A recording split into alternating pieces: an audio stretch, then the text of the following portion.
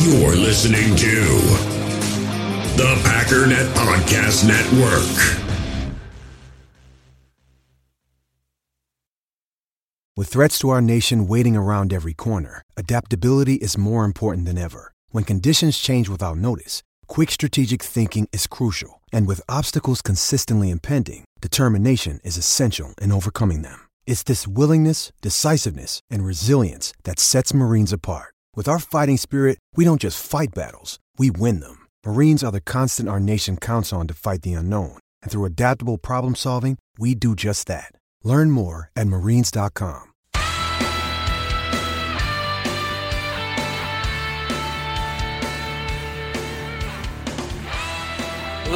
Ladies and gentlemen, welcome once again to the Packernet Podcast. I am your host and resident fanalist, as always, Ryan Schlip. Check us out online, packernet.com. Find me on Twitter, pack_daddy. I am broadcasting from the Vivid Seats studios. Make sure you use promo code OVERTIME in the Vivid Seats mobile app to save up to $100 on all ticket purchases. First time customers only.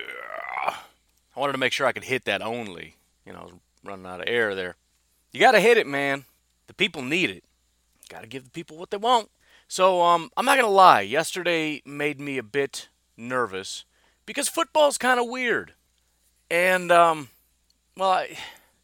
funny thing is that I'm starting to learn it's not a matter even so much of who's the better team. Sometimes it is, right? If the Patriots play the Miami Dolphins, the Patriots are going to win because they're the better team, right? 9 times, I don't know, that's a really bad example because Miami tends to beat New England, but I'm just trying to think best team, worst team. But the interesting thing is the more I do this and the more I do kind of these reviews and everything else, it's not so much better or worse, it's just a matter of here's the conditions in which this team wins, here's the conditions in which this team wins, or that team wins, to alleviate confusion. And I use Minnesota and Philadelphia as an example of that, or even Tampa Bay, Carolina, because as I went through it, I said, I believe Philadelphia is a better team than Minnesota. I still don't know that that's entirely untrue. However, there is a matchup problem here. And so the conditions were essentially, I think Philadelphia is better than Minnesota. I think they match up fairly well. However, there's one big, massive problem. Philadelphia's passing game, when it's on, is actually really, really, really, really good. My hope is that they forgot. Because I was laughing at how much they were crying, because it's like, you dummies don't even know how good you are. And this is awesome. You guys are pouting, the world's coming to an end. Like, dude, you guys are good. You don't even know it. Well, they remembered. And Kirk Cousins played out of his mind. And that, against the Philadelphia defense, becomes problematic. Now, under different conditions, for example, Kirk Cousins has a bad day, I think the Eagles steamroll the Vikings. But you got Kirk Cousins on a roll, the wide receivers playing at top level, the Philadelphia Eagles lose that game 10 times out of 10.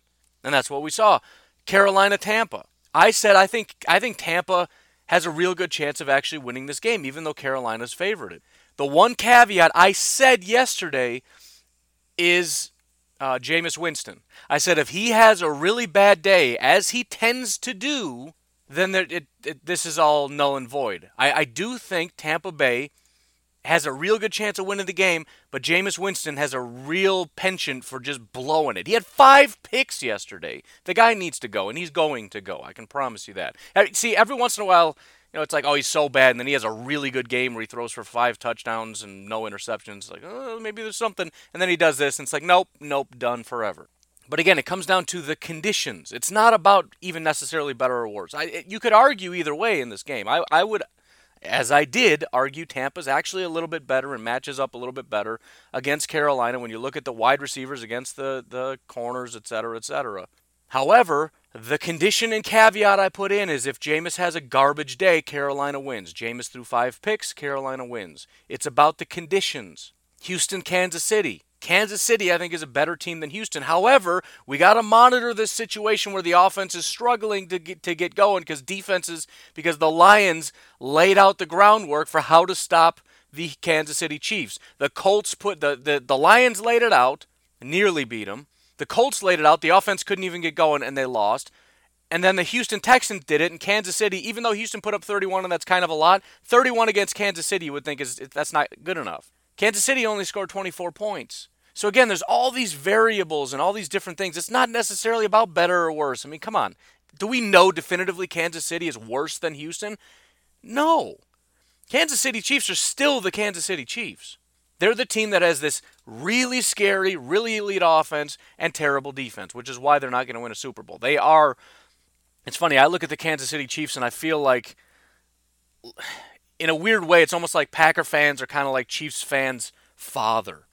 Like, we're kind of looking down at them and they're having a lot of fun, and you kind of just feel bad for them because you know they're heading down a bad path where they're super cocky and they're super arrogant and they think that they're like the best team in football. And in a way, they kind of are, but you know they're not going to win a Super Bowl because it's like, dude, we've been down that road. Until you get that defense going, ain't going to happen. And now you see this team that routinely throws up, 30, 40 points. I mean, really, I don't even know if we can put it on the Lions. They want to take credit for it. But the Chiefs scored 34 against the Lions. They scored 28 against the Raiders. They scored 19 against the Colts, 13 against the Colts and lost. And then they scored 24 against the Texans. And then they got to go up against the Broncos. Now, that's going to be another one of those situations where the line against that game, I can tell you right now, is going to be 7 points in favor of the Chiefs. It's going to be out of control. The Chiefs are going to steamroll the Broncos. This is redemption game. And I'm going to look at it the same way I looked. What game was it? There was something I said. I don't know. Occasionally I predict stuff. But the point is, everybody's looking at that game as better and worse. And better is the Chiefs and worse is the Broncos. But what we're not following here is the storyline. Number one, the defenses have kind of figured out the Chiefs a little bit, or at least how to make them human. Number two, the Broncos are a pretty good defense with a really good defensive coordinator, meaning if there's a layout of how we win, the Broncos can follow it. How about this? The Broncos just won last week over the Tennessee Titans, allowing exactly 0 points. How about that? How about the fact that you've got this titan of an offense that's never, ever been really bad since they got going with Mahomes, that suddenly is starting to feel human, and sometimes that shatters your confidence a little bit. All these things are coming into play. I don't know who wins that game. I know who's better. It's the Chiefs. I don't know who wins that game, though. Arizona, for example, this is a great example. Arizona beat Atlanta. I predicted that. Atlanta was the favorite. Why were they the favorite? Because they're a better team. They are. They have better players than the Arizona Cardinals. I predicted the Arizona Cardinals would win. Why? Because there's something deeper going on with Atlanta that just isn't. Something's wrong with that team. It's very similar to what the Packers and the Falcons last year went through this same situation. Both of them were teams with pretty good rosters and really talented players sprinkled throughout the roster that just could not get it going. Something was wrong on a deep level. The Packers are trying to correct that. The Falcons did nothing, and they're still going down the stage. So that was the storyline. That was sort of what I'm reading into. Dallas is another. I never saw this coming, but Dallas is another one. Again, this titan of a team that's starting to feel human. What happened? You got the storyline of the Jets and this really scary defense with their literal psychopath defensive coordinator, which I'll be honest, probably shouldn't admit this, I loved watching that. There was something just awesome about watching this mugging, mauling defense just go out and assault every single play, and I want the Packers to have that so bad. It's why I like Pettin, because he comes from that AFC East, Jets, Bills, just mugging people kind of defense. Granted, defensive coordinator, a little scary, maybe not the greatest guy, but he's got some good, fun defenses to watch. And he had a great game plan against a quarterback that doesn't do very well against pressure. The only thing that team could do was run the ball. And it's a very similar Pettin style of defense. Go ahead and run the ball and take chunks. Go ahead and pass the ball and get 7. As long as every single time you drop back to throw a pass, every single time you do anything, you're giving us an opportunity. You run the ball, you give us an opportunity to tackle you behind the line of scrimmage. We just want opportunities. Dallas kept giving them opportunities. Who's the better team, though? Of course Dallas is a better team. Tennessee, Denver, who's the better team? Probably Tennessee. Pittsburgh Chargers, who's a better team? Chargers are pretty beat up, but I think the Chargers are a better team. Pittsburgh won. The only reason I'm bringing any of this up is because it goes into this game today. It's not about... See, the problem is whoever wins, it's going to be a matter of... We take it to heart. If Detroit wins, we're going to take it to, Detroit's better. And then the national folks are going, okay, so now we know, let's see, Minnesota's probably number 1, even though Detroit's in the lead. Minnesota's the best team in the NFC North. We now know Detroit is better than the Packers. So then, the Packers aren't as good as we thought, blah, blah, blah. So what is it? Is it Minnesota, then Detroit, and then what is it? The Bears or the Packers? What do you think? I don't know. Probably the Packers and then the Bears, but it's close. It's nonsense. There are certain storylines and there are certain conditions for each of these teams coming into this game. There's certain teams that are, Detroit's coming off a bye and Green Bay's got the injuries, and there's all these different factors and things going into this game, and it's a matter of under these conditions the Packers win, under these conditions the Lions win. The Packers need to come in and control their destiny. They're coming in with a plan they have to execute. The Packers are the better team. That isn't questionable. But you can't fall into the same trap that the Philadelphia Eagles in allowing Minnesota to do the one thing that is absolutely going to destroy us. If you're Tampa, you can't do that one thing that's going to lose us the game, like throwing 5 picks. If you're the Kansas City Chiefs, you can't allow another defense to shut you down. We got Tyreek Hill back. We got to take it to him. We got to show him we're not going to let you do that. You're going to man-to-man Tyreek Hill? Best of luck. We're going to carve you up 35 points against the Texans. Here it comes. Dallas Cowboys, we're not going to just sit back and let you mug. We're going to carve you up. You want to bring pressure? We're going to go right over your head. And we're going to run Zeke right down your throat. We're going to grind your defense into absolute dust. And this terrible offense with no wide receivers and no offensive line, we're going to destroy your quarterback. You're in a lot of trouble here. But none of those things, all the bad stuff happened for those teams that lost. Teams that you could argue each one of them is actually better than the team they lost to. And so I'm kind of talking about two things. Number one, predicting the game is one thing. Predicting comes down to, number one, who's the better team. It is the Packers. Number two, looking at all the scenarios in which the Packers lose, are any of these more likely than the scenarios in which the Packers win?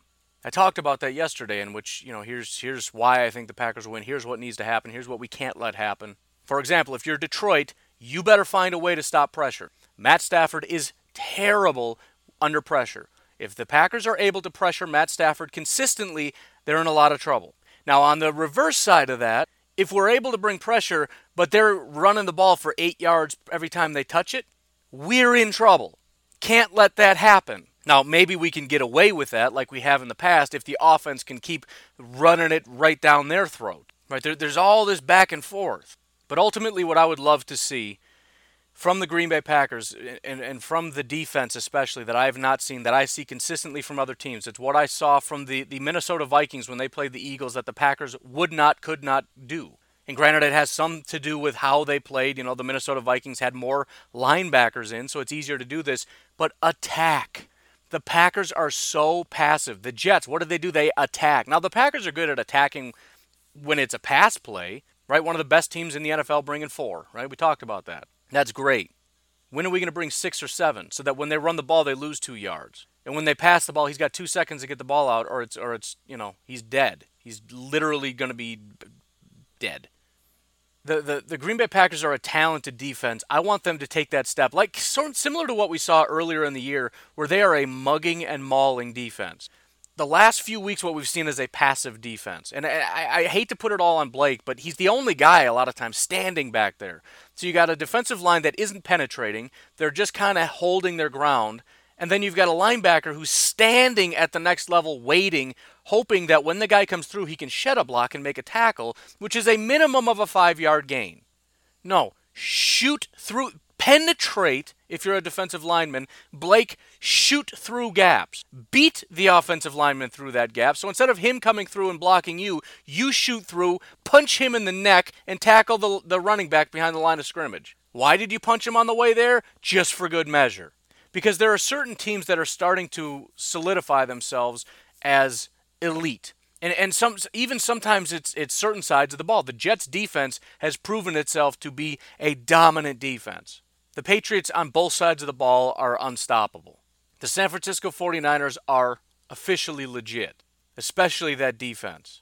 The Seattle Seahawks are, in my opinion, I was thinking about this, they're like the Patriots light. They're like New England light. It doesn't matter the fact that they keep losing talent, and they're losing talent. I keep thinking they're going to fall off. You know what they are? They're a great coach and a great quarterback that refuse to lose. They're a very disciplined team. They don't make a lot of mistakes. They're going to keep coming, and if you give them a little bit of space to win in the end, they're going to win that game. They're not the Patriots because they don't have near the talent, but they are very similar to the Patriots in that they're a very well-run football team, very disciplined football team with a very good coach and a very good quarterback, and unfortunately they have a garbage GM that refuses to put talent on their roster. But you start to look at these things. You look at even the Minnesota Vikings when they're clicking, which they seem to be right now with that really good aggressive defense, and the offense is starting to click. And they've got a good running back. The Packers need to kind of take that step. It's great that we're winning while still being flawed, but certain teams are starting to present, right?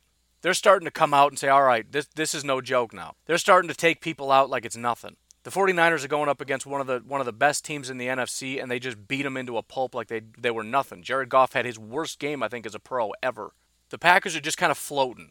And they're you look at the national media and they're like, I don't know if they're good or not. I think they're good. I know they can be good, but I'm not sure if they're good. And the run defense is so bad, and the wide receiver situation just scares me. And I mean, they're still winning, which is good.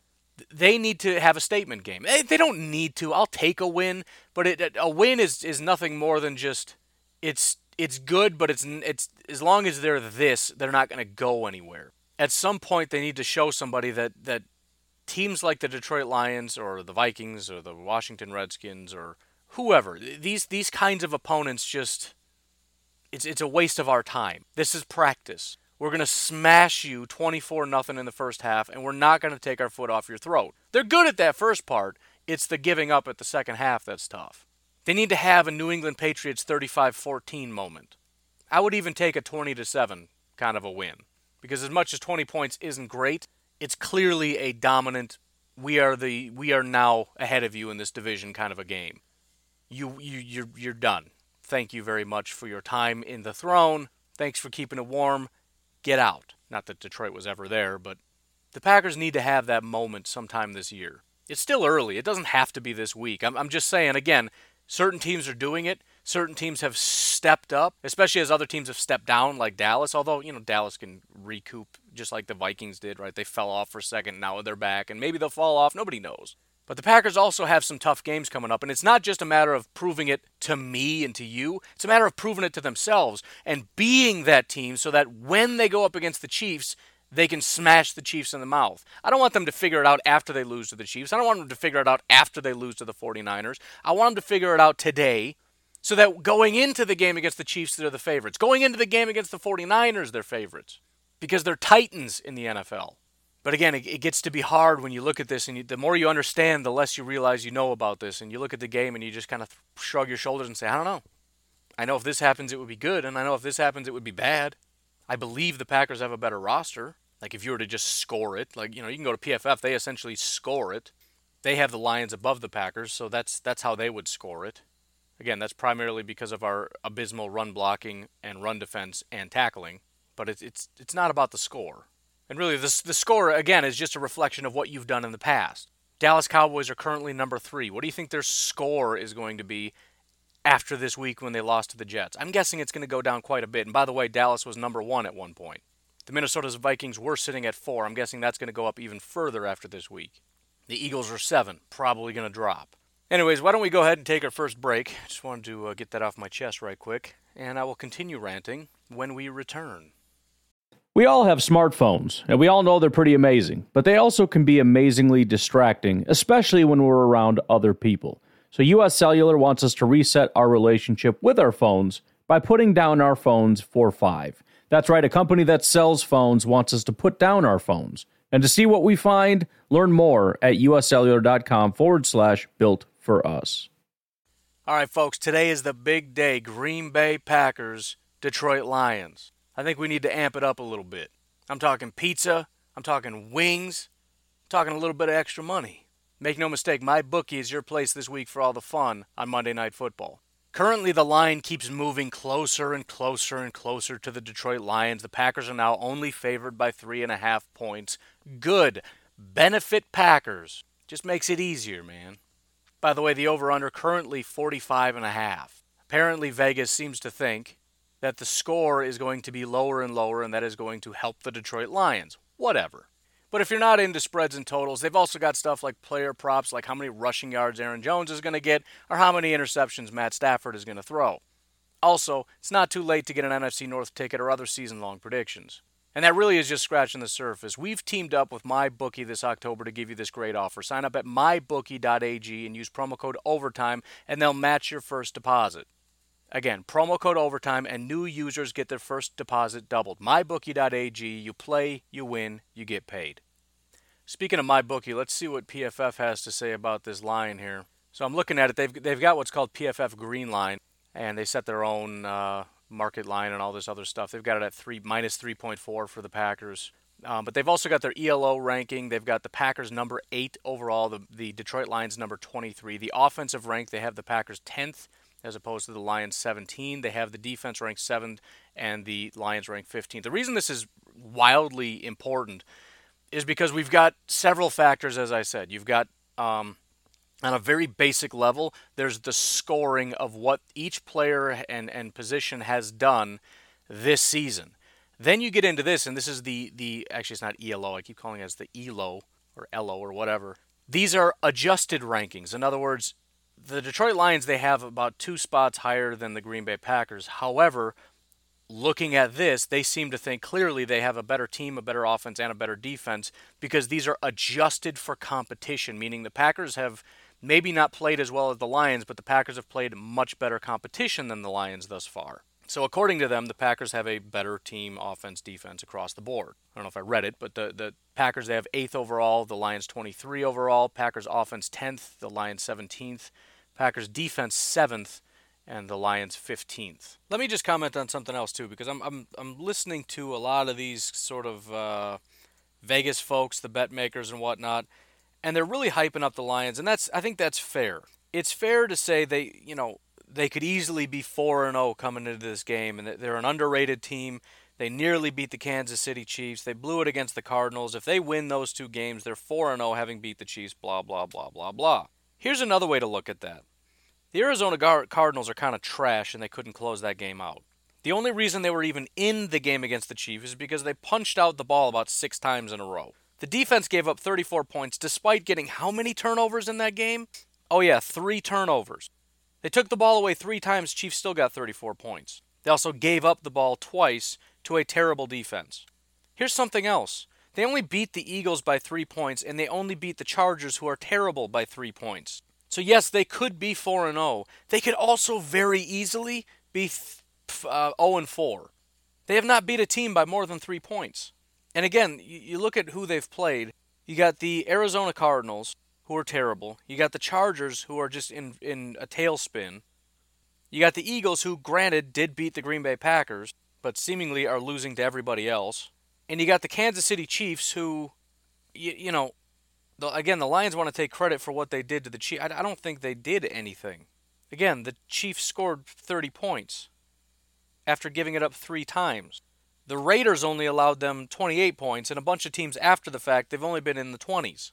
Not even. It was 13 against the Colts.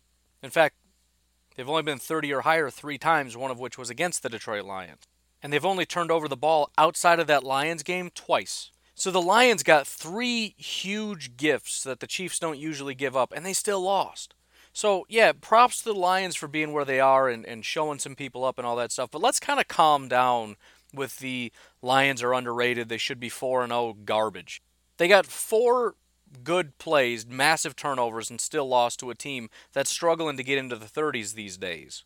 In fact, I think the common denominator is any time the Chiefs have turned the ball over, they have not scored 30 points. They didn't turn the ball over against the Jacksonville Jaguars, they scored 40. They turned the ball over once against the Raiders, they scored 28. They didn't turn the ball over against the Baltimore Ravens, they scored 33. They turned the ball over once against the Colts, they scored 13. They turned the ball over at least once against the Houston Texans, they only scored 24. They turned the ball over 3 times against the Lions, they still scored 30 points. So again, let's just go ahead and relax. We could actually take it a step further if we want to. That very, very close the Cardinals game, that's the most points that they scored all year, including the game they won against the Bengals when they scored 26 points. So far they've scored 26, 10, 20, 17, and 27. They did beat the Chargers, which is cool, but again, the Chargers right now are 2-3. The only team they've beat outside of the Colts in overtime is the Miami Dolphins. Also interesting in that, the Miami Dolphins also only scored 10 points.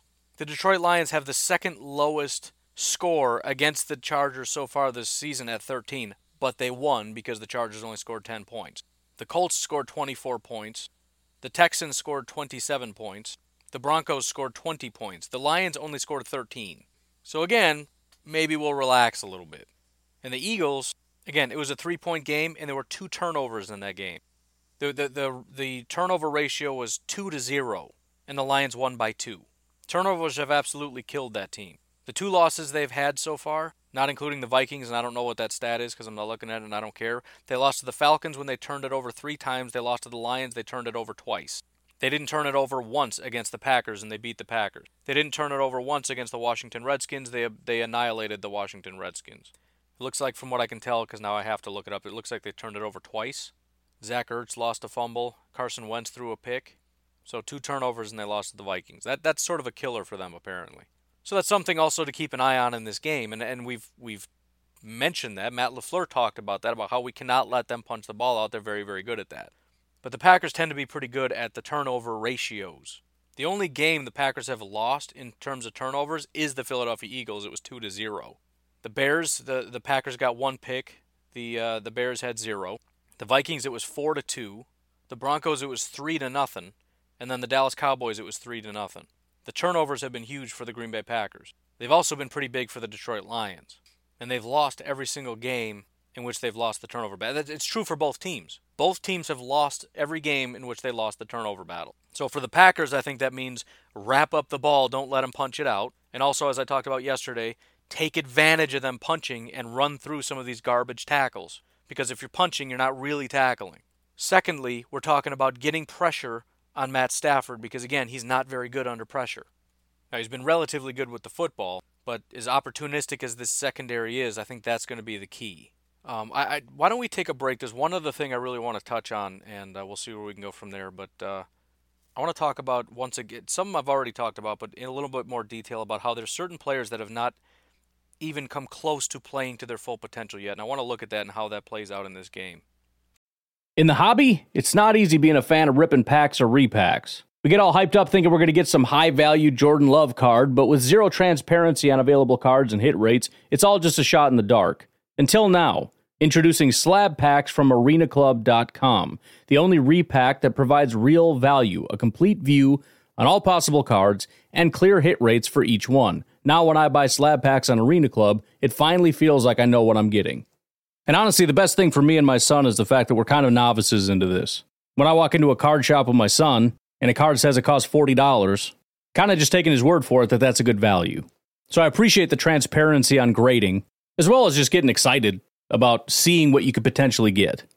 Right now, you can get 10% off your first purchase by going to arenaclub.com/packdaddy. Wow, that's crazy offer. 10% off a $400 slab pack. That's $40 right there. Anyways, that's arenaclub.com/packdaddy for 10% off your first purchase. Hey, it's Kaylee Cuoco for Priceline. Ready to go to your happy place for a happy price? Well, why didn't you say so? Just download the Priceline app right now and save up to 60% on hotels. So whether it's Cousin Kevin's Kazoo Concert in Kansas City, go Kevin, or Becky's Bachelorette Bash in Bermuda, you never have to miss a trip ever again. So download the Priceline app today. Your savings are waiting. Go to your happy place for a happy price. Go to your happy price, Priceline. So I want to start off, and I just want to go down the line because certain players have graded out a certain kind of way so far throughout the season via PFF, and I want to compare that and contrast that with what they've done throughout the season. This is also going to be somewhat of a benefit for anybody that's in the stock market game, which, by the way, that's up in the Facebook group. Make sure you get that done before the game or you're locked out for the week. But this will be a little inside baseball here. Number one, though, is Aaron Rodgers. I've said I think he's playing some good football. However, his grade is quote-unquote good, and it's actually his lowest grade that he's ever had since 2007. His lowest grade he's had since he's been a starter. The next lowest grade's 2017. He had a grade of 79. 2015, which was his really bad year, had a grade of 77. So far this year, 76.9. However, I would like to point out some things because, again, PFF doesn't adjust for competition. The Minnesota Vikings right now are currently ranked the number 3 defense in football. The Bears are ranked the number 4 defense in football. The Broncos are ranked the number 9 defense in football. The Eagles are also 11, and the Cowboys are 12. These are tough defenses. The Lions are 18th. Now, not having Devontae isn't going to help, but there's an opportunity for him to get closer to his normal grade, which is around the 85 to 90 range. Right? Elite quarterback. And for those of you that don't know, last year, PFF put 0 of the blame on Aaron Rodgers. As much as it looked like a bad year, he had last year a grade of 89.7.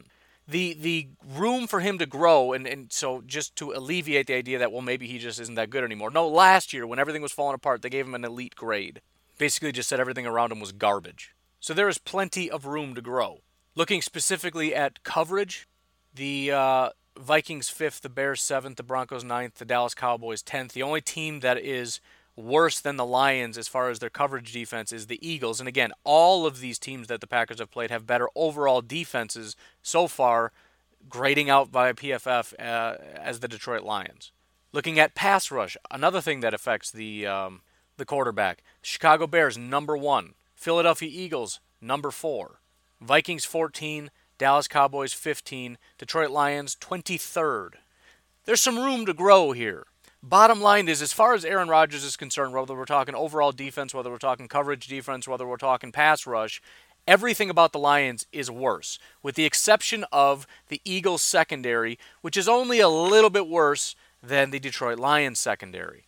Now, I know getting Darius Slay going is going to help them out and all that, but again, Aaron Rodgers has struggled, and because they don't account for competition level, it makes it look like he's worse than he probably is, going up against some of the best defenses in football. And if he had been playing instead of all those teams, for example, if he'd been playing, the Dolphins, the Redskins, the Giants, even the Chiefs, the Falcons, any even just below average, which if we just draw the line at 16, every single defense the Packers have faced so far are an above-average defense. This is the first team that is 17-32, which is the Detroit Lions sitting at 18. Now, I'm not even saying they're a bad defense.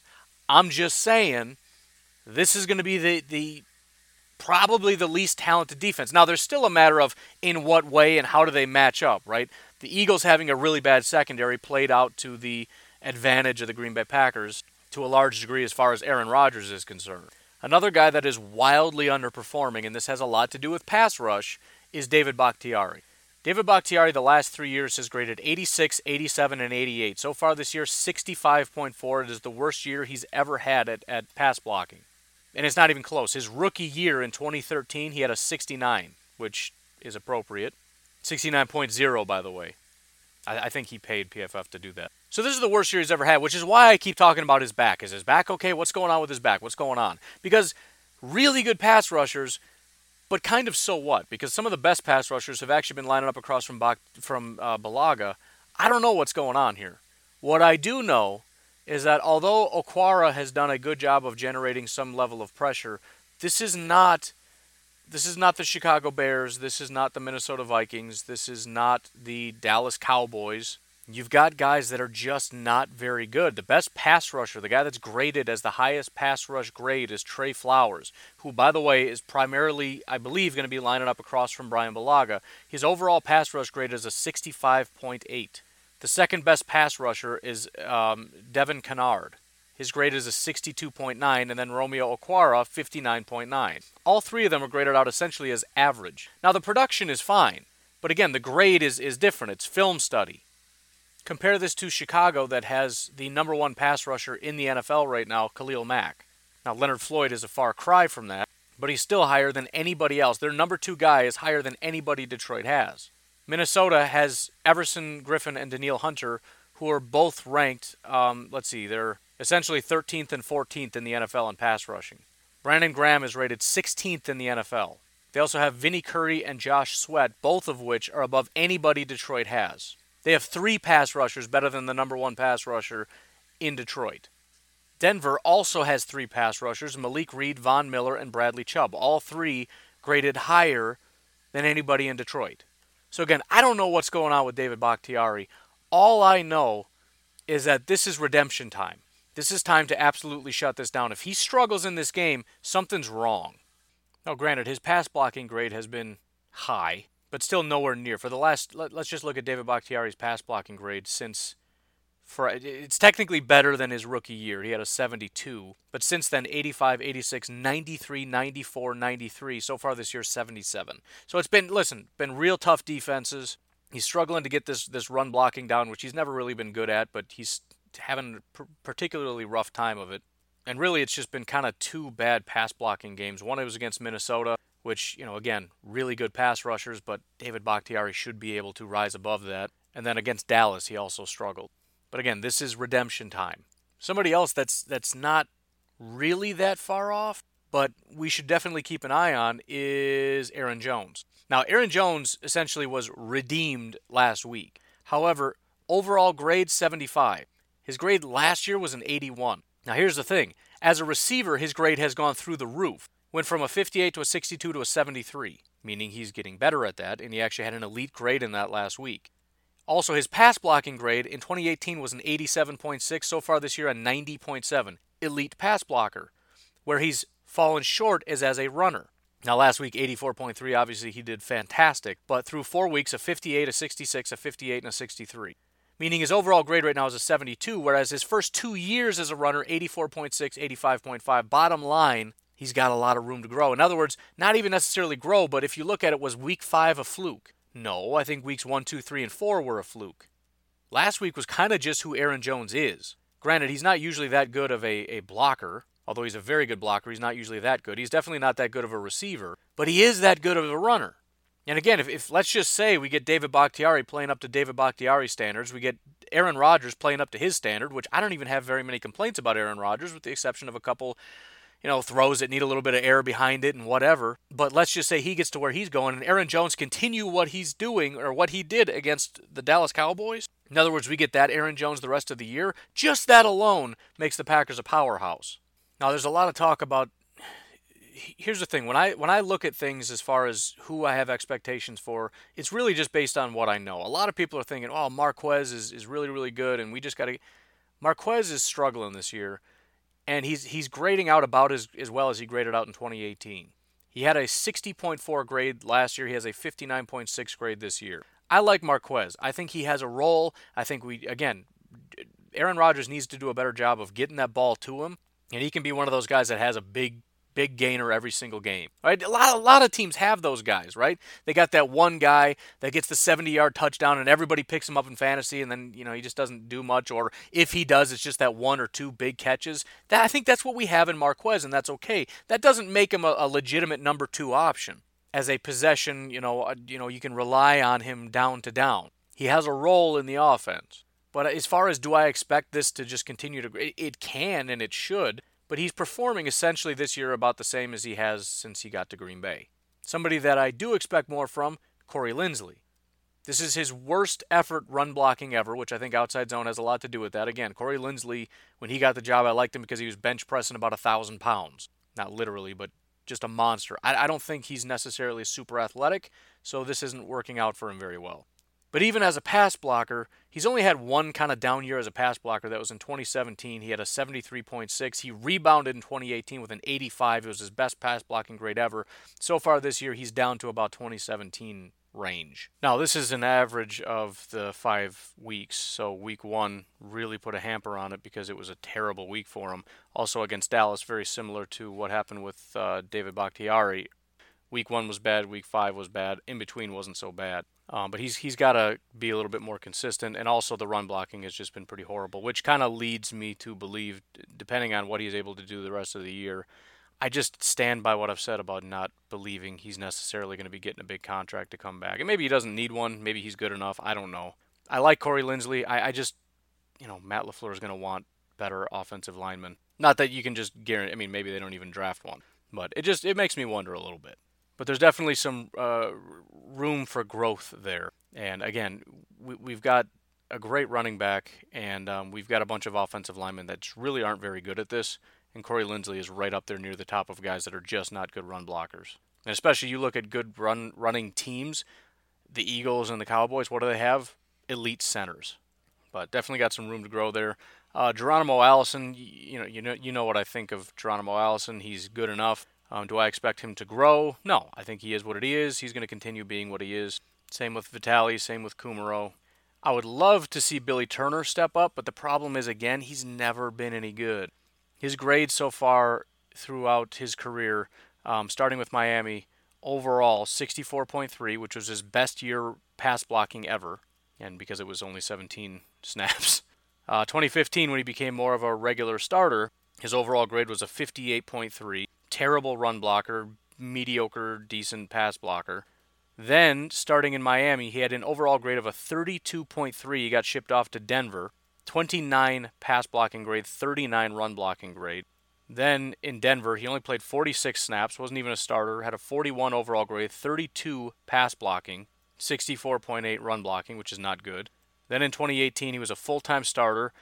Probably his best year as far as being, capable, with the exception of his rookie year, which didn't count. But I think this is what Gutekunst saw, and they see breakout year in him. 62.8 overall grade, which is average. 65 pass blocking, which is average. 56 run blocking, which is below average. And so far this year, he has a 53.6 with a 29.3 pass blocking grade, which seems insane. But again, that's literally exactly what he had in 2016, was a 29.3 grade. And his 62.9 run blocking grade is one of the best he's ever had. So he's kind of playing about as good as he is, which is to say one of the worst pass blockers in football and a subpar run blocker. Why we paid him a bunch of money, I'm not sure. But as far as do I expect him to turn the corner, not necessarily. I'm primarily trying to find guys that can improve, but I can't help myself sometimes. But essentially what I'm looking at is Bakhtiari, Aaron Jones, and Aaron Rodgers. And Aaron Jones, I think, what we saw against Dallas, that is Aaron Jones.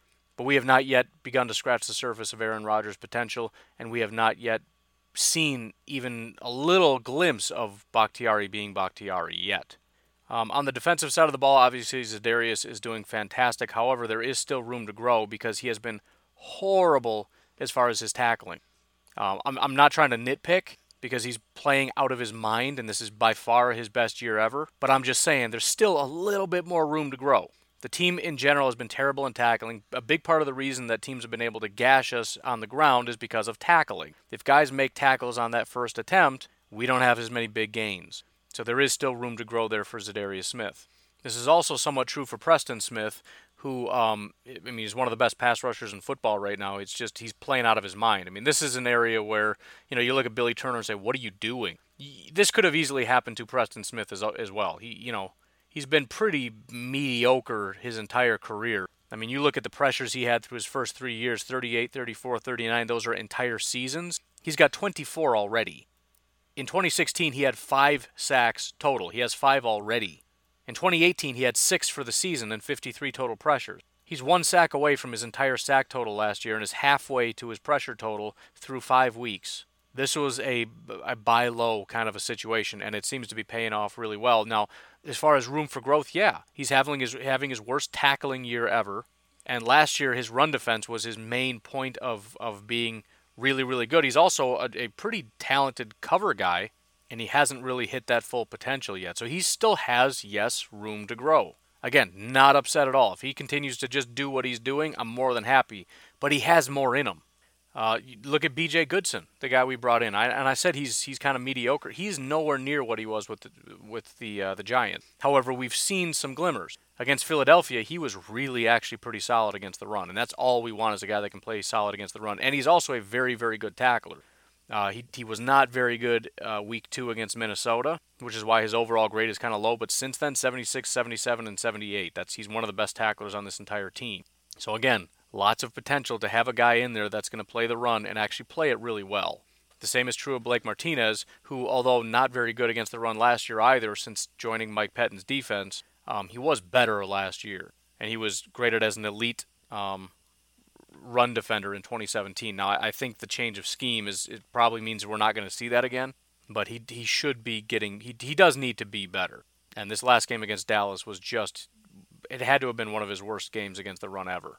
A big one, and this is kind of where, you know what, is there anybody else? I'll end it with this. The biggest area that has been nowhere near its potential is the defensive line, and I'll start with Dean Lowry. Dean Lowry right now is by far playing the worst he's ever played, ever. It's not even close. His overall grade so far in 4 years has gone thusly, starting in 2016. 72, 68, 73. So far this year, 48. Not always the greatest tackler, but 56, 78, 44. So far this year, 27. Terrible tackling. And his run defense is the most shocking. 69, 71, 80 last year, 42.5 this year. Absolutely horrible, horrible, horrible. And beyond that, the biggest one that I really, really want to see a big improvement from is Mr. Kenny Clark. Kenny Clark has had one Kenny Clark-style game, and that was against the Minnesota Vikings, and understandably so because they had a terrible offensive line. He played mediocre against Chicago, mediocre against Denver, and was terrible against Philadelphia and abysmal against Dallas. Now, the biggest difference, and again, going back to kind of what I was talking about with Rodgers, and not only should we expect this throughout the year, but even in this game, Dallas and Philly have very good offensive lines, especially when you look along the interior. Probably two of the better centers in the NFL. Now, Kenny Clark, you would hope, would be able to overcome that, similar to what we talked about with David Bakhtiari. I understand that Everson Griffin is talented, but you should be able to overcome that because you're really good. But Kenny Clark needs to really, really, really have another kind of a dominant performance, similar, again, to what we saw against Minnesota. And the reason we can somewhat expect that is because this is nowhere near as good of a team. This is not Philadelphia and Dallas.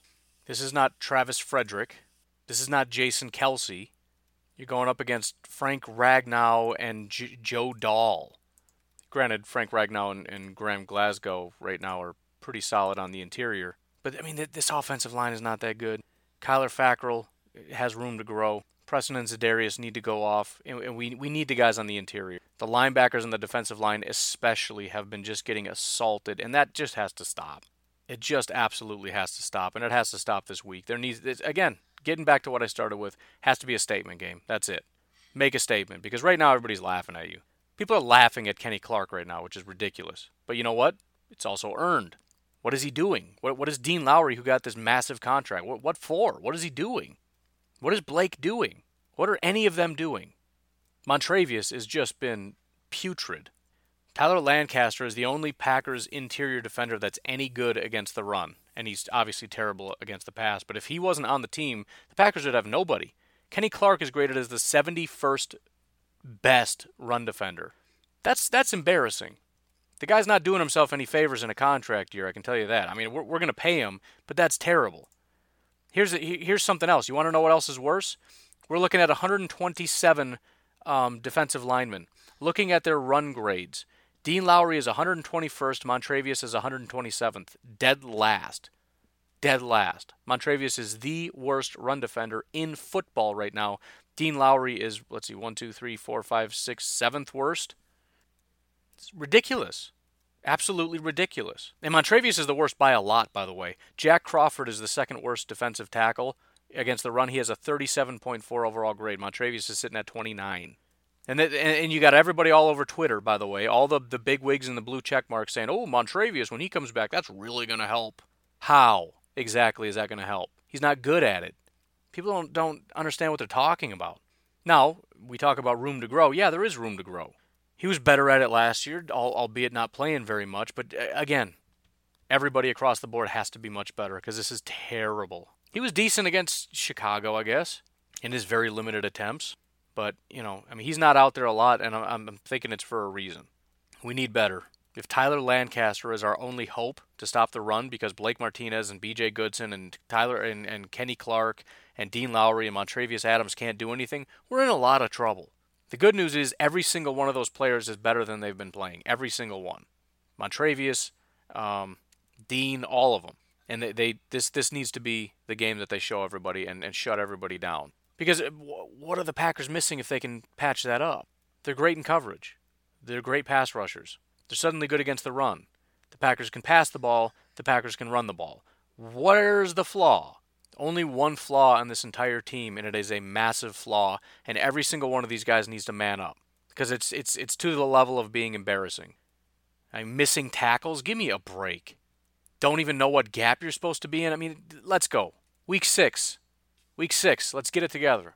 There's no excuses in this game. There just isn't. There's all kinds of variables. There's all kinds of things to look at. There aren't excuses. The Packers are on fire. The defensive front is good enough to stop the run.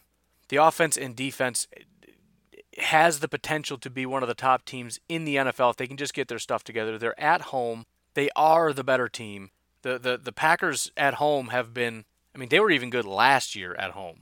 They didn't win very many games. They won a lot of games at home last year. The crowd noise is through the roof. This can't be a take your foot off the gas game.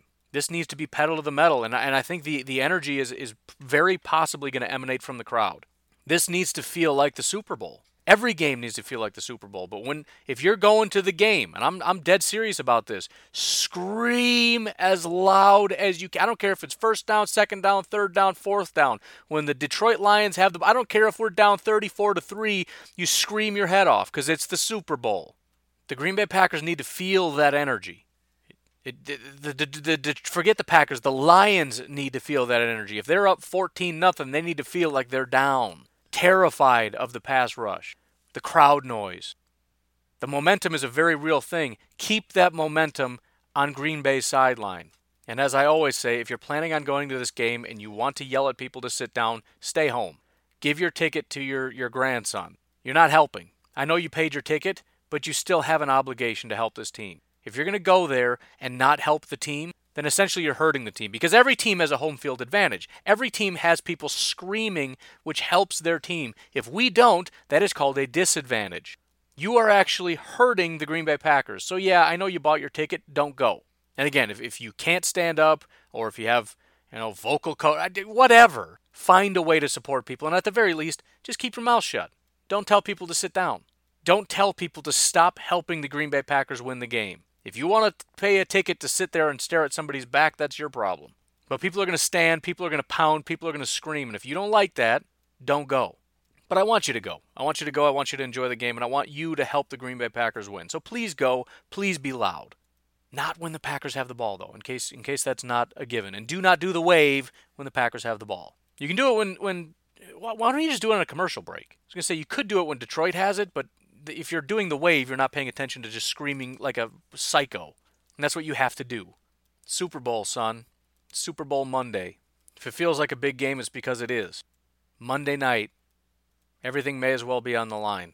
And the Packers and the fans and everybody need to make this feel like it's a big game because the more they feel like it's not a big game, I promise you Detroit feels like it's a big game. They have the opportunity to be number one in this division. You think they don't want that badly? You think they don't have the capability? The Green Bay Packers take their foot off the gas for a half a second. You give them 1 third down where you don't feel like getting up and screaming, where they can get a playoff in relative silence. They're going to bust this thing wide open. Make it feel like a win and you're in game. Anyways, I'm going to leave it at that. You folks have yourselves a fantastic day. I probably will not have a podcast up tomorrow morning because I'm staying up late, and so I'm probably going to, I guess we'll call it sleep in. That is the goal. Possible, maybe I'll do it after the game, but probably not. Just don't anticipate one coming out super early. I'll probably plan on doing it after work. But anyways, you folks have yourselves a fantastic Monday. I will talk to you tomorrow. Have a good one. Bye-bye.